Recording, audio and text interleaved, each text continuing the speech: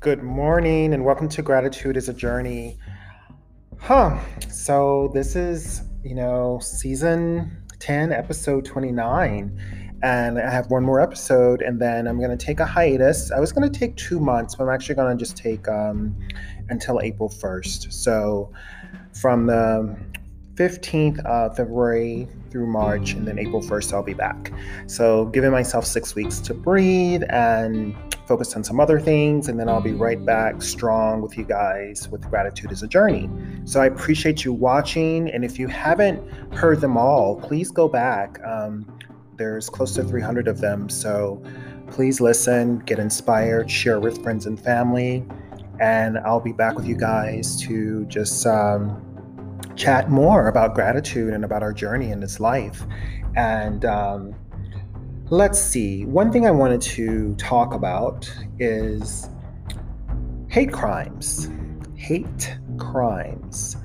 As a person of color here in the US, we've had and continue to have BLM, Black Lives Matter, and any kind of issues with immigration, etc.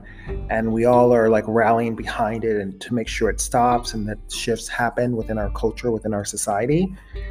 But also there's been a real uptick since COVID, really, of attacks on Asian Americans. And when I say Asian, not just Chinese Americans, actually Korean, Thai, Filipino, you name it.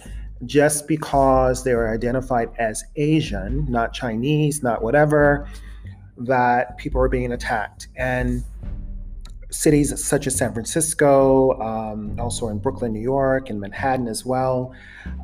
So all over the country in little pockets, we're hearing these cases of someone punching an older man who falls to the ground and actually dies. 84, I believe he was.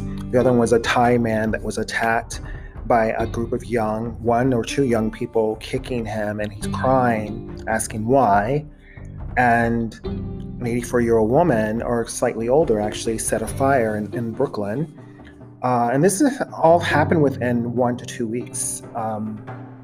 So I ask you, and a lot of these acts from the videos that I saw, so as eyewitness, I found that there were a lot of young people of color doing these acts, and it really set me ablaze. It set fire within my heart, like, what the hell?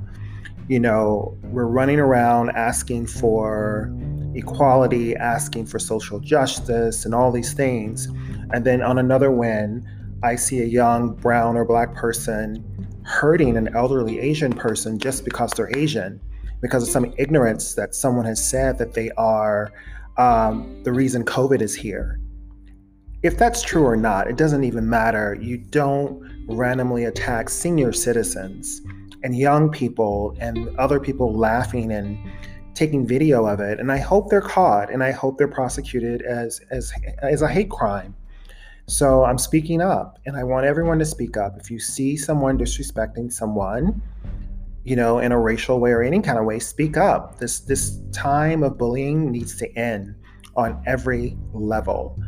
And that's really all I have to say today. Just be conscious, be kind, share, give, protect our senior citizens, protect our Asian population, not only within the United States, but around the world, because these acts of ignorance are happening. So I will leave you with that.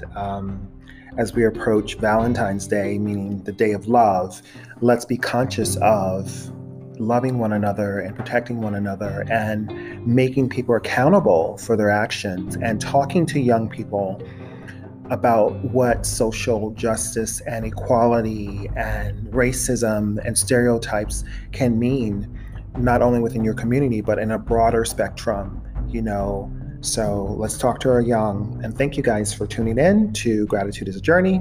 Hope to see you here tomorrow, and I'll talk to you soon. Take care.